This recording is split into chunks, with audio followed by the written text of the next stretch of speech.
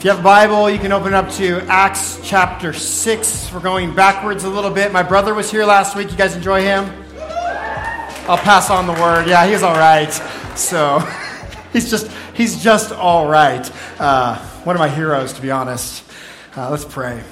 Jesus, thank you today for your word, your truth that you've left for us, and want us to walk in obedience to who you are. Today, as we study your scriptures, I pray, ask, plead that it would impact our hearts, change our lives, and would just cause us to go out into this world and love others well, care for others, forgive others. In Jesus' name, amen. Amen. Well, we're going to pick up in just a moment in Acts chapter 6, but what I want to do is tell what I might describe as a familiar story here, if you've been here for a while at the church, and then we're going to table that story, we're going to deal with the text, and then to some degree we're going to come back to that story in just a moment. But the way this goes down is early on in life, has anybody ever had difficulty or problems with people, whether early on or even right now? Yeah. Anybody been hurt by people? Yeah. And what's the Christian response to when you're hurt by people? What are you supposed to do? Oh, pray. That's great. Yeah. What else are you supposed to do? Forgive. I love this. I love this stuff. Forgive. Well, the familiar story is a painful story, and you're going to get the shortened version. There's longer versions you can listen to online. But once my wife and I had gotten engaged, we ran into some difficulty with family. Nobody's ever ran into difficulty with family, have they? No. You just don't invite them to Thanksgiving anymore, right? At least you know where you stand with Susan. So I love it. So we ran into some difficulty with family, and it was pretty traumatic, to be quite frank. And what it was two stubborn parties, truly two stubborn parties, not just them being stubborn, a husband and wife, but two stubborn parties. And it caused quite the division. And my wife and I, we got through our engagement, we got married, and we started kind of just doing life and engaging in life and moving forward in life and what that all looked like. And there's, like I said, a lot more to that. We can talk about it over coffee someday. But here's what happened. One night, I was given the opportunity to speak on Wednesday nights. I was trying to hone in that skill, gift, talent, whatever you might call it. And so my brother's like, hey, we start a Wednesday night and see if anybody comes. And so we started a Wednesday night gathering, and I was preaching through Luke's gospel, and I was in Luke chapter 7. And in Luke 7, there's this incredible story where Jesus is having dinner with a bunch of Pharisees. And this woman comes, and she lets her hair down at the feet of Jesus and just begins to wash his feet with her hair. And the Pharisees are sitting around like this. If he knew what she was like. The language that should be translated, she's a woman of the street or a woman of the night. So just go to Vegas at any time of the day and you can get an idea of what that might entail. She had a reputation and all the rest. And Jesus looks at the Pharisees and he condemns them and he just talks about forgiveness for this woman. And I remember that night I was teaching this sermon, and honestly it was one of those times where I was like, I'm kind of good at this. I think it's actually impacting people's lives. And so afterwards, kind of feeling out that moment, I get up, and during that moment of worship afterwards, I invite people to go meet with others in the room and be prayed for and confess sin and ask for forgiveness and all the rest. And God sort of moves in that room that night, and I go home on cloud 9, like, oh my goodness, it's so great when I get to function in my gifting. This is wonderful. And we get home, and it's a Wednesday night, it's about 9 at night, and I'm making second dinner. I was a hobbit back then. And I'm having second dinner, flipping a quesadilla, and my wife's just looking at me. I was like, what's wrong with you? Tonight was awesome. Didn't God do anything in your heart? And she goes, and I'm going to PG-13 this. Well, that was a load of crap. What? What do you mean? She's like, yeah. You just said a bad word, honey. Okay. And it floored me for what came next out of her mouth. How can you teach on forgiveness when you remain in a position of unforgiveness in this family situation? And I remember just kind of, you know when you are leaning up against something, you just slide down unknowing, just sink down. And I fell to the floor there, not in like a dramatic Benny Hinn kind of way. And I just slid down low to the ground and just burst in tears.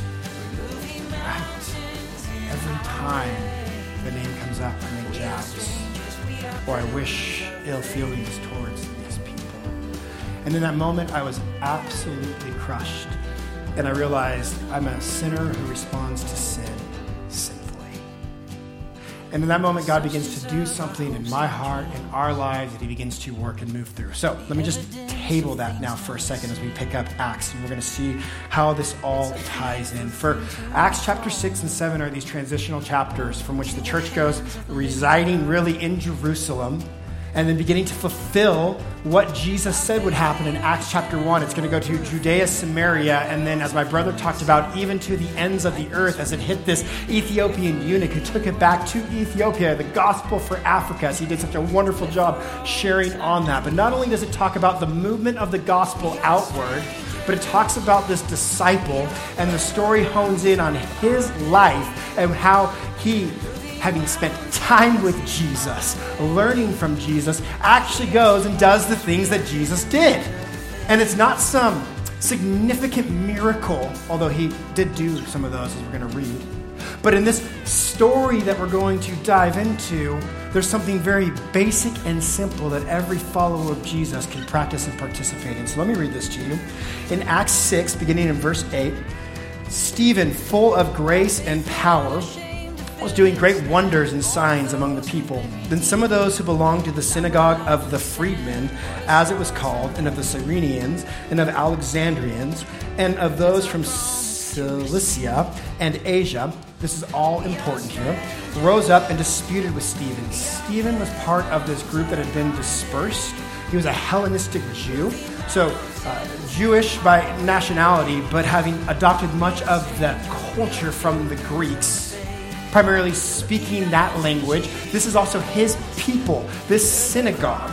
Yet this synagogue was full of people that were freed, no longer bound and enslaved, but practicing fervently their Jewish roots. And so you have this tension that's happening in here. And it says, they could not withstand the wisdom and the spirit which he was speaking.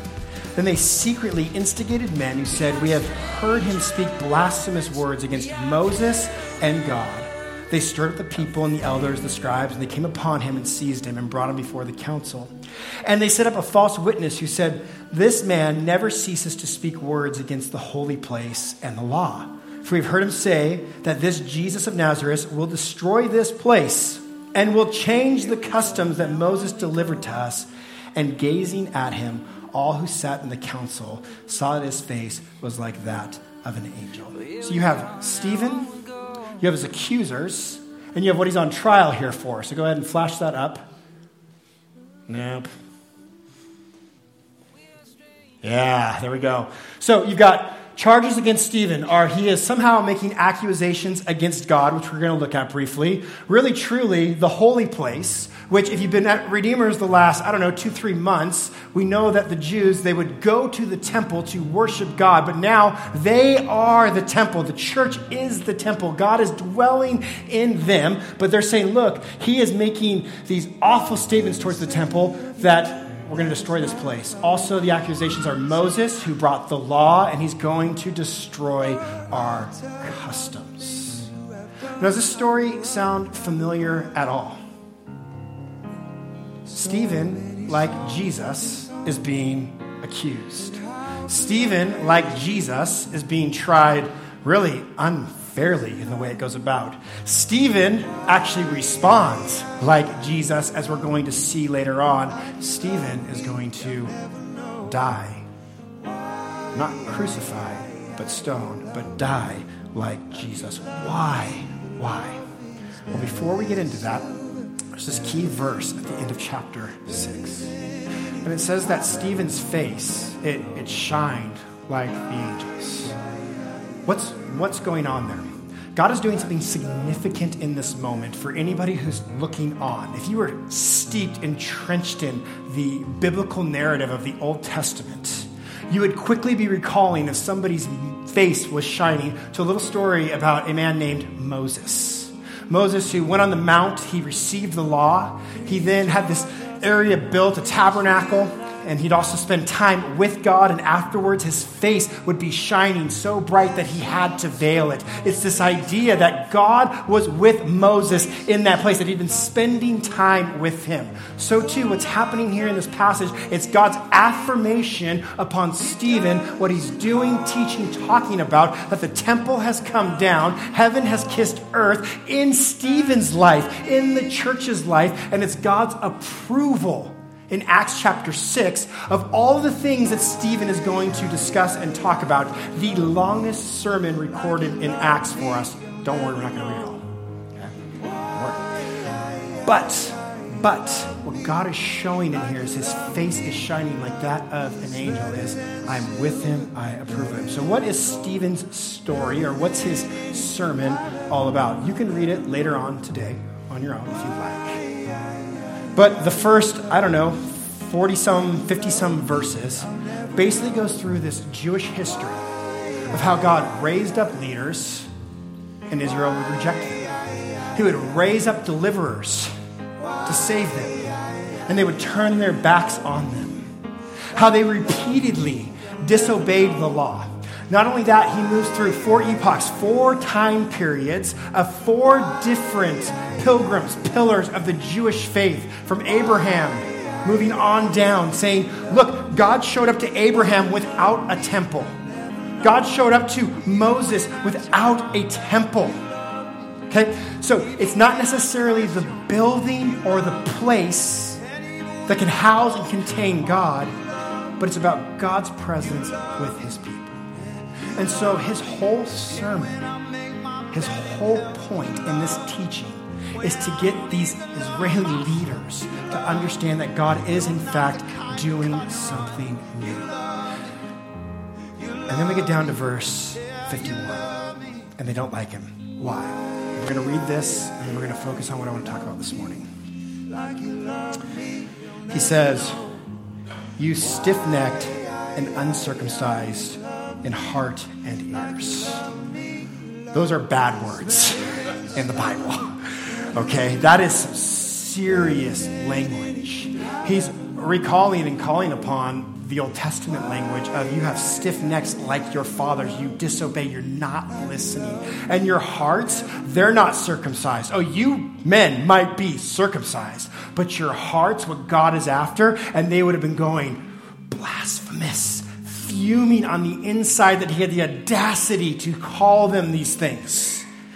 And it says, they ground their teeth at him. But he, full of the Holy Spirit, gazed into heaven. He sees the glory of God, the scriptures say. Jesus standing at the right hand of God, and he said, behold, I see the heavens opened and the Son of Man standing at the right hand of God. But they cried with a loud voice, stopped their ears, rushed together at him. Then they cast him out of the city and stoned him. And the witnesses laid down their garments at the feet of a young man named Saul. And as they were stoning Stephen, he called out, Lord Jesus, receive my spirit. And falling to his knees, he cried with a loud voice, Lord, do not hold this sin against them. And when he had said this, he fell asleep. Wow. This is an incredibly powerful story of forgiveness.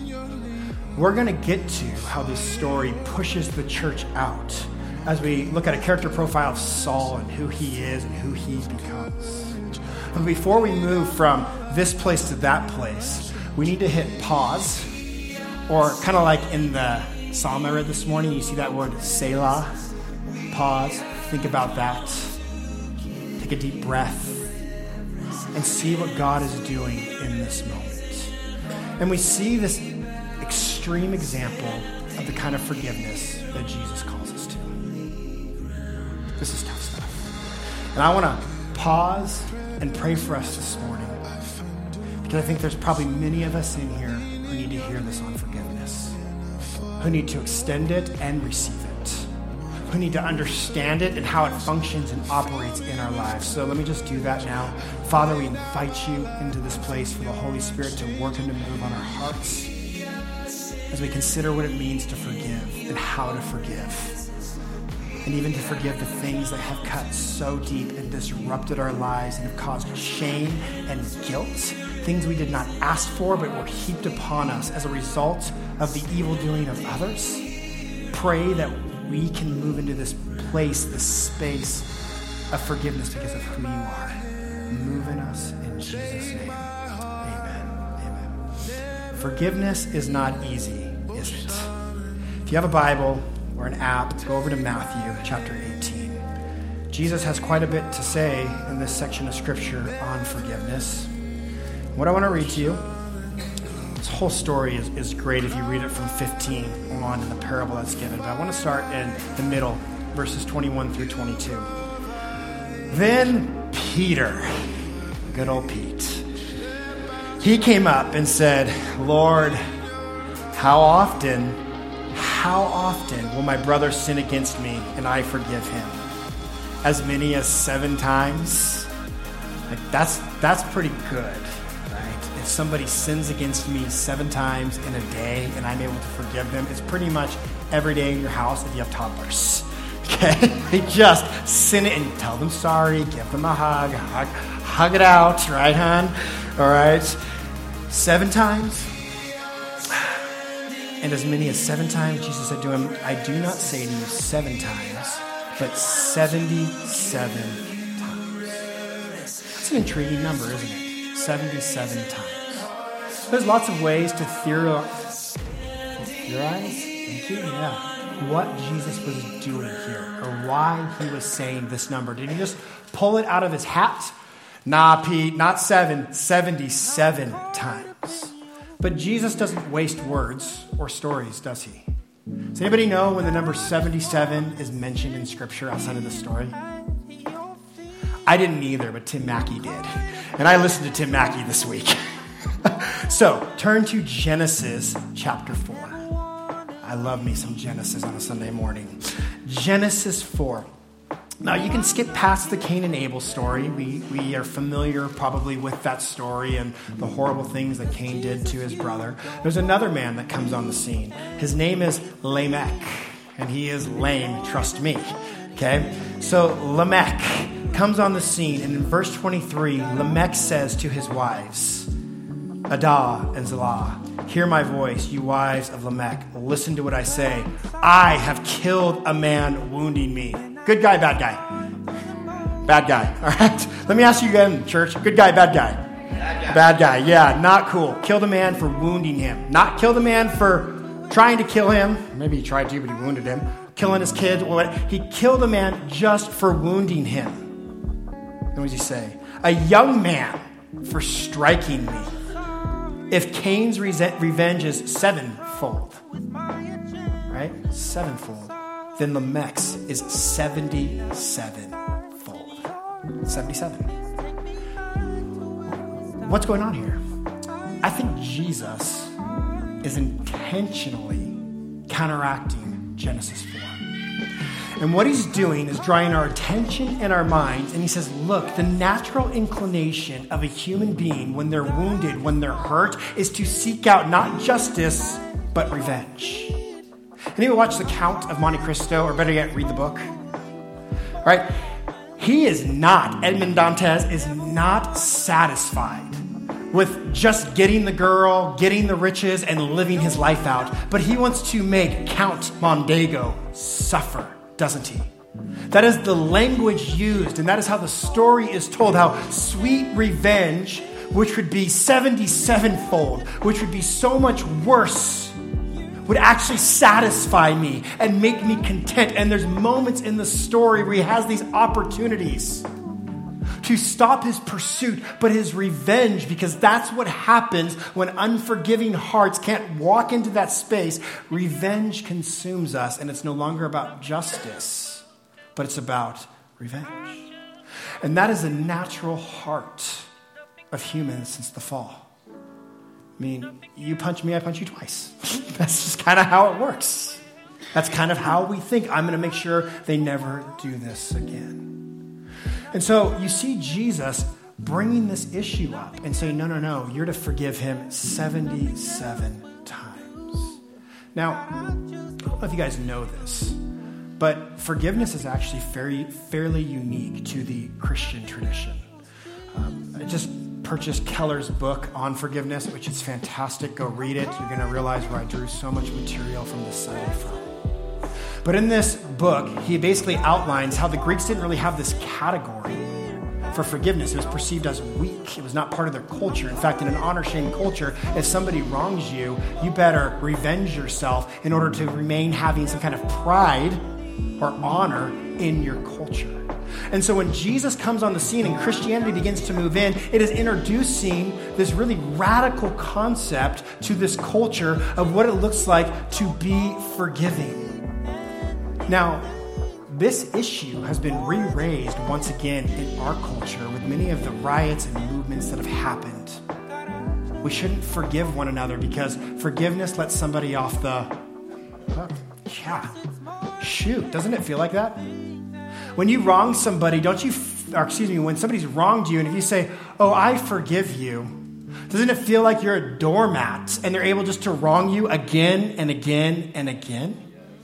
Yes, and don't you want some kind of justice in that? Is Jesus calling us to be doormats? Oh, heck no. He is not causing us to be a doormat. In fact, if you just read up a little bit, in Matthew 18, it says, if your brother sins against you, go and tell him his fault. Go to them. Reveal what they've done to you. Confront them between you and him alone. If he listens to you, you've gained your brother. If he does not listen, if he does not listen, Jesus never intends for you to ever be in the presence of somebody who's harmed you alone again. Did I say that again?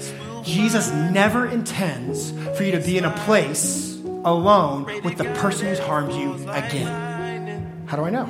If he does not listen, take one or two along with you, that everyone may be established by the evidence of 2 or 3 witnesses. If he refuses to listen to them, tell it to the church. Now this whole community is engaged. And if he refuses to listen to even the church, let him be to you as a Gentile and tax collector. Now, get on your greatest Jewish mindset. If you are a Jew, do you invite Gentiles and tax collectors over for dinner? No, you do not. Do you hang out with them in close friendship? Do you think they're kicking it at the synagogue with you? No, they're not. In fact, Jesus is giving this provision in here where he's saying, if you've been wronged and there's no possibility for reconciliation, do not forget and forgive. Leave that up to God to deal with them. But what he's saying is you might have to have safe space between you and another person. And this runs contrary to what so many have taught in the past, that it's the victim's job to make sure a healthy relationship happens again. It is not. It is not. It is not. It is not. And so this morning, that has to be our premise, the beginning point of what you hear as I talk about forgiveness. Because I'm not asking a single person in this room to put themselves in an unsafe place. Do you hear me? Nobody in here is to go back to the abuse. Nobody in here is to go back to the harm and the hurt and the pain over. Jesus said to turn the other cheek. He says, if you're slapped on the right side of your cheek, left side of your cheek, I can't remember how I said it. Go read Keller. He basically said, it's how in Jewish history you gave an insult. And he says, you turn the other cheek. That's not to be slapped again. That's to remain in a position where you can forgive and hope for reconciliation someday. But he's not saying you're a doormat. That does not work. So what are we going to do with this? What Jesus talks about in Matthew 18, 15 through 17 is somebody needs to be held accountable for the wrong they've done. Somebody has to be held accountable for the wrong that has been done. You go to them once, otherwise you're never alone with them again. And in the presence of others, you can't find resolution. There is not going to be reconciliation. But we do look for both forgiveness and justice. Forgiveness and justice. Mercy and justice coming together. Justice is pursued for God's sake for other potential victims that might be harmed. If you just forgive and forget or say, oh, it wasn't that big of a deal, or oh, that happened so long ago, it's in my past, I don't feel like they should have to pay for any of it, I don't want to bring it up to anybody, you're harming potentially others by not uncovering wrong that has been done in harmful situations. And you're not looking out for the predator in that situation or circumstance. So we clear on all that. Cool. Not clear as mud, crystal clear. Forgiveness, how is it possible? The wrongs done to us, they greatly impact us. And don't minimize that this morning. The wrongs that have been done to us, they greatly impact us, but what we do with them has a continued effect or impact on our life. So what happens when we're wrong? Jesus uses in Matthew chapter 6, in fact, in the Lord's Prayer, this language of forgive us our debts. Yeah, sins, debts. So what is a sin? It's a debt, right? Sin, debt, you could somewhat interchangeably use those terms. Forgive us our debts, forgive us our sins as we forgive our debtors, or we forgive those who have sinned against us. And I don't want to paint a rosy picture of forgiveness here this morning, because when somebody sins against you, when somebody harms you, when somebody hurts you, abuses you physically, emotionally, sexually, we can go down that list. A debt has taken place. They have taken something. They put harm on you, shame on you, possibly guilt on you. And just to forgive, forget, and get over it is not going to be how we handle things. That is just a distortion of what the truth actually should be. So what do we do with this? As we forgive those who have wronged us, how do we go about that? Debt means something is owed. Now, whenever I talk about debt with my kids, they're like, Dad, I need a new skin for my video game. I'm like, bruh. Those are lame and a waste of your money. But if I give you the $5 today, you either pay me back, you gotta work this off. It's a character, or like a coat for your fake character, right? They make you buy that stuff now. It's dress up for gamers, whatever. If you're a gamer here, I apologize slightly. So,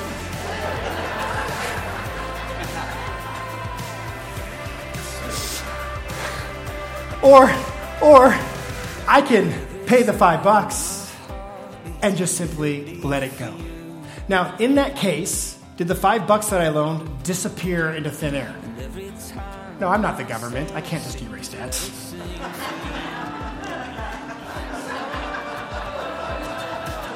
If you like these floors, the PP loan did that for us. All right. Thank you, government. So yes, I actually do appreciate that. So here's the deal. It doesn't just vanish. He has got this debt on him, and he's got to pay it off somehow. Now, take it out of this monetary world. When you wrong somebody, it is costly. It's either an internal debt or an emotional debt. Pain and suffering is the commerce that's taken place when there's been wrong. Shame has been heaped upon you. These feelings of just these dirty emotions have come around you. When we had our house broken into and stuff stolen from us, it wasn't even the laptop or the jewelry that was gone. It was the defilement that somebody made us feel that the stranger was in our house going through our stuff and taking it. And you're kind of going, why do I feel gross about that? We were innocents. But why do I feel bad about it? Because that's what, when somebody sins against us, does. There is a debt that takes place. There's a debt that happens in that moment. And the question is, what are you going to do with that debt this morning? Sorry if I'm taking too long, but this is important. One of the things that you're going to do with that debt is you're going to yell back at a person. Doesn't that feel so dang good? I mean, when somebody screams at you, or when somebody cuts you off, and you're like, you jerk! Like in the back seat, my kids are like, yeah, jerk. Oh, Dad. Oh, I'm sorry. Don't let your kids hang out with my kids. I'm going to be honest. It feels super good when somebody hurts me to yell at them, to make them feel something. I feel like I'm getting back at them, and it makes me feel like their debt is being paid down a little bit when I yell at them, and I become a little less angry after that quick yell. Don't act like you don't operate this. You do. You operate like this. All right? Or when somebody does something terrible to you, and you're like, I'm not a yeller. Come on, man. That's not who I am. Well, you do something just as bad. You can become incredibly cold towards a person. Or you can scowl and glare. Kidding me? And we have these icy, cold eyes that let the person know our displeasure every single time we see them. And as we glare week after week after week as they're taking communion in church. Can't believe they did that to us. Can't believe they said that at dinner. And we're supposed to be this family that forgives, and we look over at them. They're a Christian? You got to be kidding me. And finally, at some point, we feel like maybe they paid it down enough, and I can begin to forgive them. There's also less direct ways. If somebody gossiped about you or hurt you to your face, you can go with a group of friends, and you can tell all kinds of bad stories about them and feel like you've notched them down a few times. And if you notch them down enough times, finally they paid enough of the debt. That's it. Guilty, by the way, of that. Guilty. Oh, finally I've hurt them enough. Enough people know. Now I can actually forgive them and look like this angel in disguise because I've made them pay. And we all have these ways of making people pay over time. You might rejoice in their suffering. If they've really hurt you, and then all of a sudden they're going through difficult and hard times, you might start going, yes, I'm so glad they're finally experiencing the pain they deserve. And after enough of that happens, you can let it go. That is one way to forgive people. The alternative is to absorb it yourself. Somebody has to pay. So instead of yelling back at them, you speak blessing towards them. Jesus said, bless those that curse you. Instead of giving them icy cold stares, you're actually rejoicing at their successes and praying over them. And every time you do that, guess what? It costs you something because you so badly want to cut them down, so badly want to hurt them.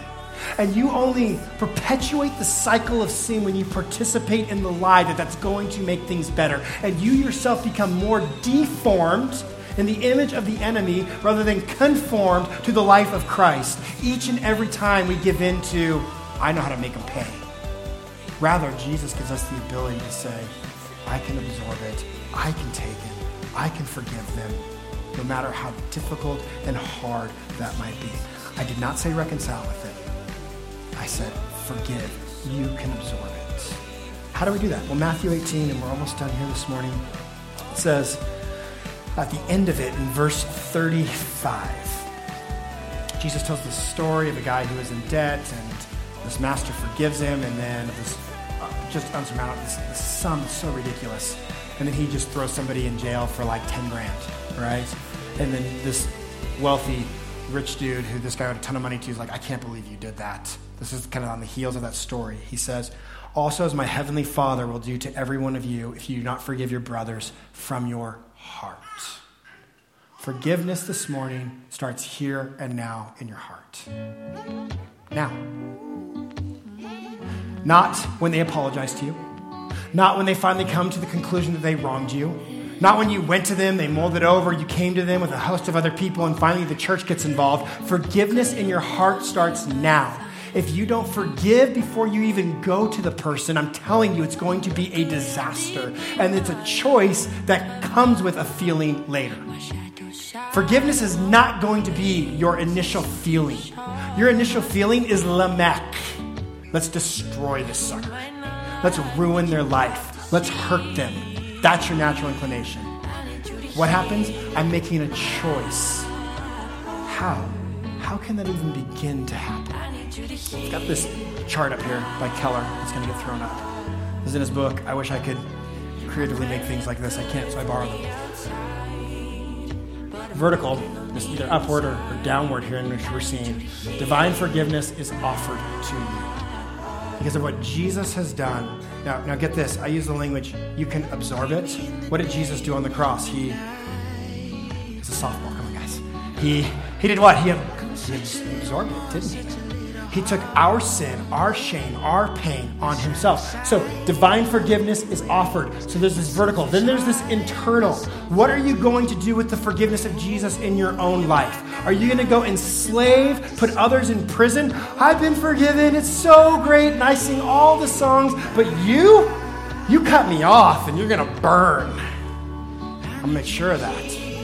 When I speed around you, then slow down on purpose.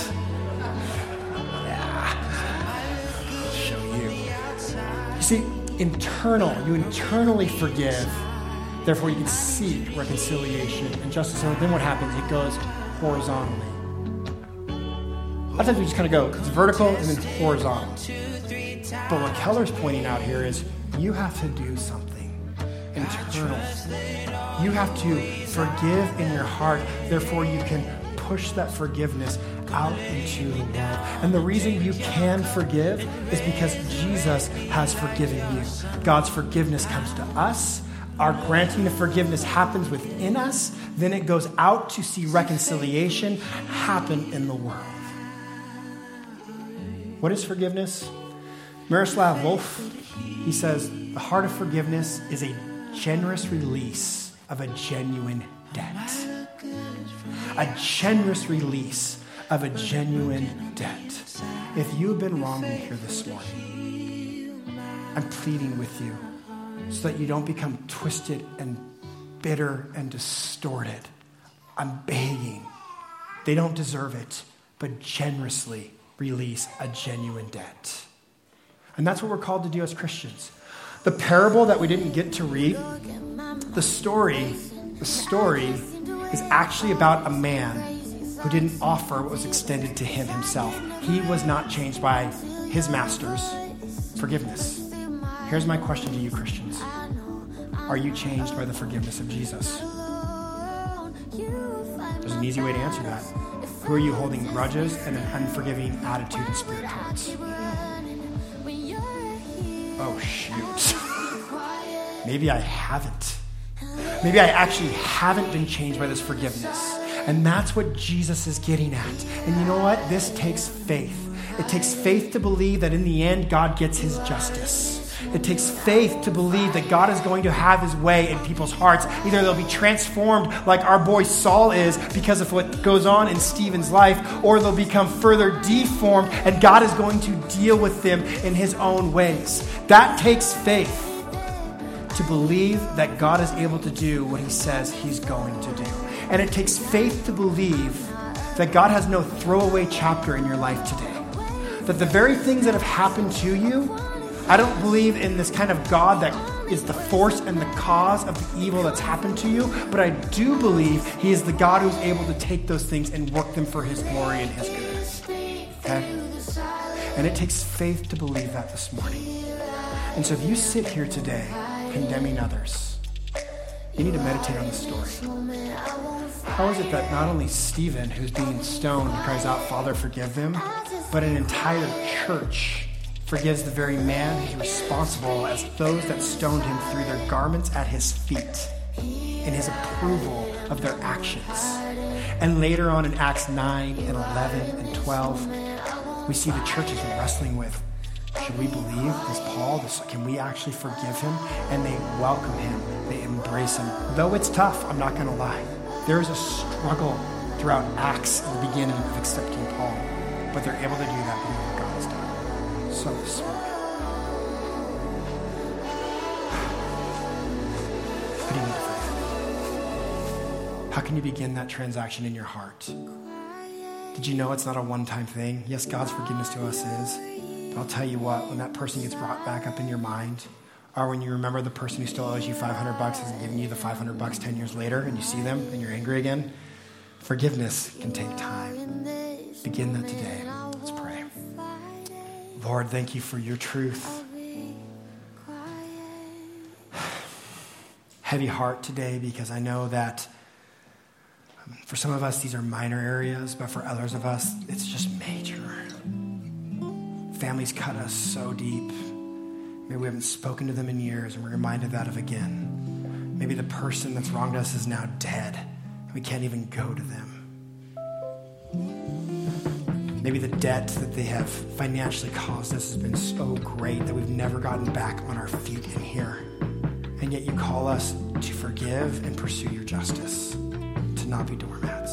And so I pray for this church that we find ways to make waves in this area of forgiveness. That we know because of you, we're able to forgive.